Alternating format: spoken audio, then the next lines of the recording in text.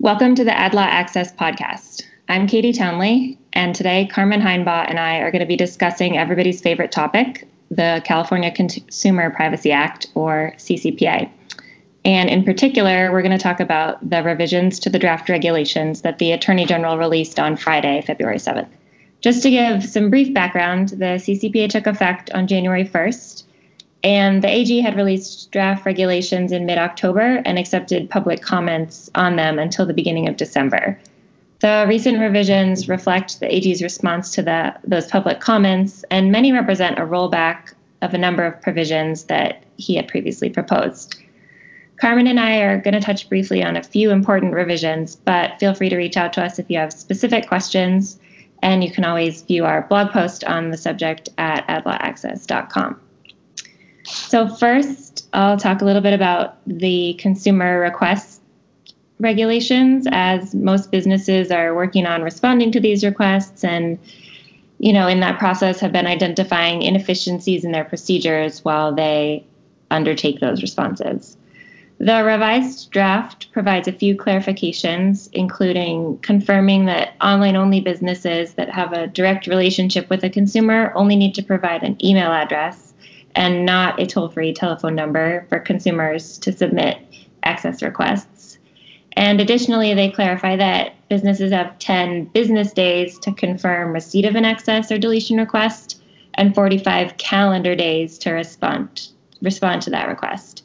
Importantly, if you can't verify the requester's identity within that 45-day period, the clock stops and you can deny the request. Initially, there had been some uncertainty about whether the request remained open indefinitely, so this clarification is certainly helpful for businesses. With respect to access requests in particular, the revisions remove language that would have allowed businesses to not provide a requester with specific pieces of personal information if the disclosure created, quote, a substantial, articulable, and unreasonable risk to the security of the personal information, the consumer's account, or the security of the business's system or network. Only one comment proposed deleting that language. Several consumer rights groups submitted it, and those groups include the ACLU and Privacy Rights Clearinghouse. And they argued that the verification requirements in the regulations are sufficient to protect the security of consumer personal information in the access request process, and also that this language would have created an excuse for businesses to deny access requests, given that, according to these groups, many businesses, quote, take a troublingly broad view of their need for secrecy as a means to secure their systems. The revisions replace that original text with a new provision that explains that businesses are not required to search for personal information if all of 4 specific circumstances are present. And those circumstances are that the business does not maintain the personal information in a searchable format, maintains it only for legal and compliance purposes, does not sell the information or use it for any commercial purpose, and describes in its response to the consumer the categories of information that it holds and that it did not search for, but that may contain that information. So this provision may grant some flexibility and allow businesses to avoid expensive searches, such as searches for call recordings or video footage that they collect for security or legal compliance purposes.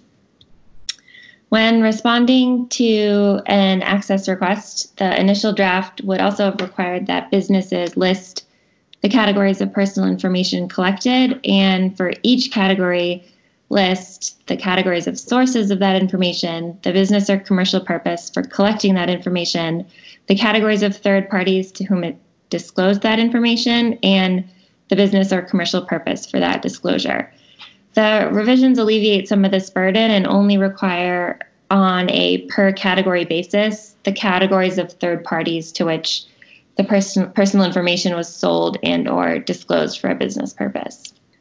With respect to deletion requests, the revisions remove the requirements that the business receive a double opt-in to a deletion request, although some businesses may want to retain this step if deletion will have a major or adverse effect on a consumer's account, for example. Additionally, businesses will no longer need to specify how they deleted personal information in their response to the consumer, but the methods that they can use to delete personal information remain the same. They need to either permanently and completely erase the data except for backups, de-identify the data, or aggregate the data. And finally, the initial language required that if businesses can't verify the identity of a requester, they could deny the request to delete, but needed to treat that request as a sale opt-out. The revised draft only requires that businesses ask the requester if they want to effect that sale opt-out rather than automatically effect it for them.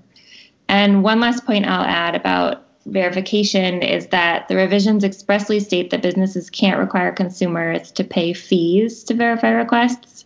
And an example they give is requiring consumers to submit a notarized affidavit to verify their identity. So now I'll turn it over to Carmen, who will discuss household. Thanks, Katie. So the revisions also provide additional interpretation and requirements surrounding households. So first we have a new definition. So households now means a person or group of people who, 1, reside at the same address, 2, share a common device or the same service provided by a business, and 3, are identified by the business as sharing the same group or unique identifier. The draft regulations also change a business's requirements in response to a request to access or delete household information. So if a consumer has a password-protected account with the business that collects personal information about a household, the business can process these requests to know and to delete relating to household information through the business's existing business practices.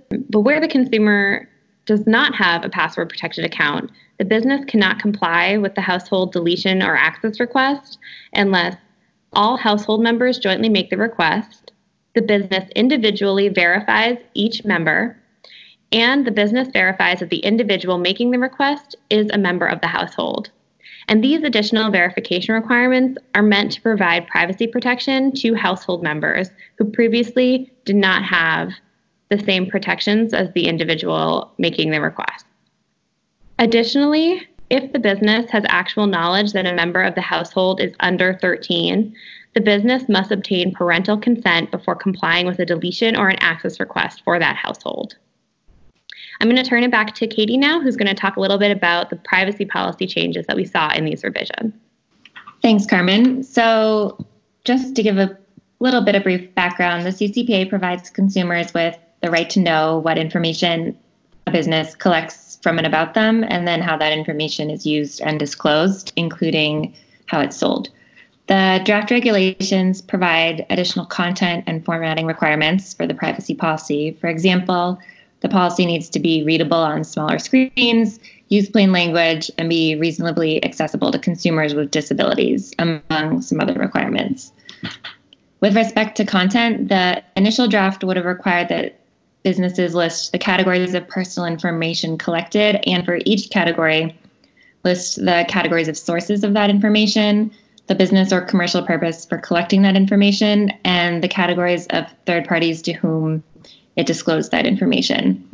The revisions still require disclosure of the categories of PI collected in the preceding 12 months, but consistent with the changes to the access request response requirements, they struck the requirement that businesses provide that additional information on a per category basis, which is helpful for a lot of businesses, particularly when thinking about how they've originally formatted their privacy policy. And these revisions can help, I guess, prevent maybe the business creating a chart or requiring other granular detail in that privacy policy on a per category basis. However, businesses still need to provide per category detail about the information they sold and disclosed for a business purpose in the past 12 months. And specifically, they need to disclose the categories of recipients of those disclosures and sales. A separate section of the draft regulations also imposes privacy policy disclosure requirements on certain businesses, and specifically businesses that buy, receive for a commercial purpose, sell, or share for a commercial purpose the personal information of a certain number of consumers annually must disclose certain metrics in their privacy policies. The revised regulations increased that threshold from 4 million to 10 million consumers, and a consumer is a California resident. And that increase is sure to provide relief for some businesses in terms of their obligations. Additionally, the revisions clarified that the look-back period is the calendar year and that the disclosures in the privacy policy must be updated annually by July 1st. And those disclosures need to include the number of access, deletion, and opt-out requests received, complied with in whole or in part, and denied, as well as the median or mean number of days within which the business substantively responded to those requests. And now I'll turn it back over to Carmen. Thanks, Katie. So our next topic is do not sell requests. The revisions provide additional information about the voluntary use of the opt-out button, which was introduced originally in the first draft regulations that were released. The opt-out button, which you can view on our corresponding blog post at adlawaccess.com, looks like an iOS toggle and would appear next to the do not sell my personal information language previously prescribed in the regulations. When the opt-out button is used, it should be the same size as the other buttons on the web page. And this button furthers the original intent of the Do Not Sell link by simplifying the procedure for businesses, and in turn, it will likely allow more consumers to exercise their right to opt out. Substantively, the revisions also introduced additional clarifications about Do Not Sell. First, they clarified that a business has 15 business days to comply with an opt-out request. And they also modify the previous 90-day look-back provision. So under the original draft regulations, businesses needed to notify all third parties to whom it had sold a consumer's personal information in the last 90 days that the consumer had exercised their right to opt out, and instruct those third parties not to further sell the information. Instead, the modified draft limits this obligation to circumstances when the business sold personal information to third parties just between the date of the opt-out request and the date of the business's compliance. This change will significantly decrease the burden on businesses attempting to comply with an opt-out request. And finally, the opt-out method must be easy for consumers to execute and require minimal steps to allow the consumer to opt out. And this transitions nicely into our last topic, which is service providers. So the modifications require that a service provider has to stop selling data on behalf of a business when a consumer has opted out of the business's sale of their personal information. The CCPA already imposes this requirement on the business, but this regulation gives an analogous responsibility to service providers. And finally, there are use restrictions. So the revisions clarify that it's not considered a sale for service providers to use personal information to build or improve the quality of the service provider's services.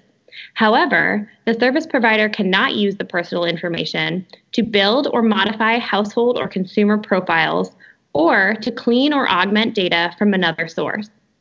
We can assume that because these uses were carved out of the sale exception, they would be considered a sale. The CCPA provides in section 1798.140 that a service provider is prohibited from using personal information for any purpose other than the business purpose specified in the contract that it has with the business. The use of personal information for that business purpose must be reasonably necessary and proportionate to achieve the operational purpose for which it was collected or processed, and cannot be used for a commercial purpose, other than for providing the services specified in the contract. Originally, the draft regulation stated that the service providers could not use a business's personal information to provide services to another person or entity. And the intent of this first draft was to clarify that a service provider's use of personal information collected from one business to provide services to another business would be outside of the bounds of the necessary and proportionate use of personal information. The modified draft provides further clarification on what is considered necessary and proportionate to achieve a business purpose. The deadline for comments to respond to these proposed revisions is Tuesday, February 25th. For more information, please visit the Advertising and Privacy Law Resource Center at kellydry.com.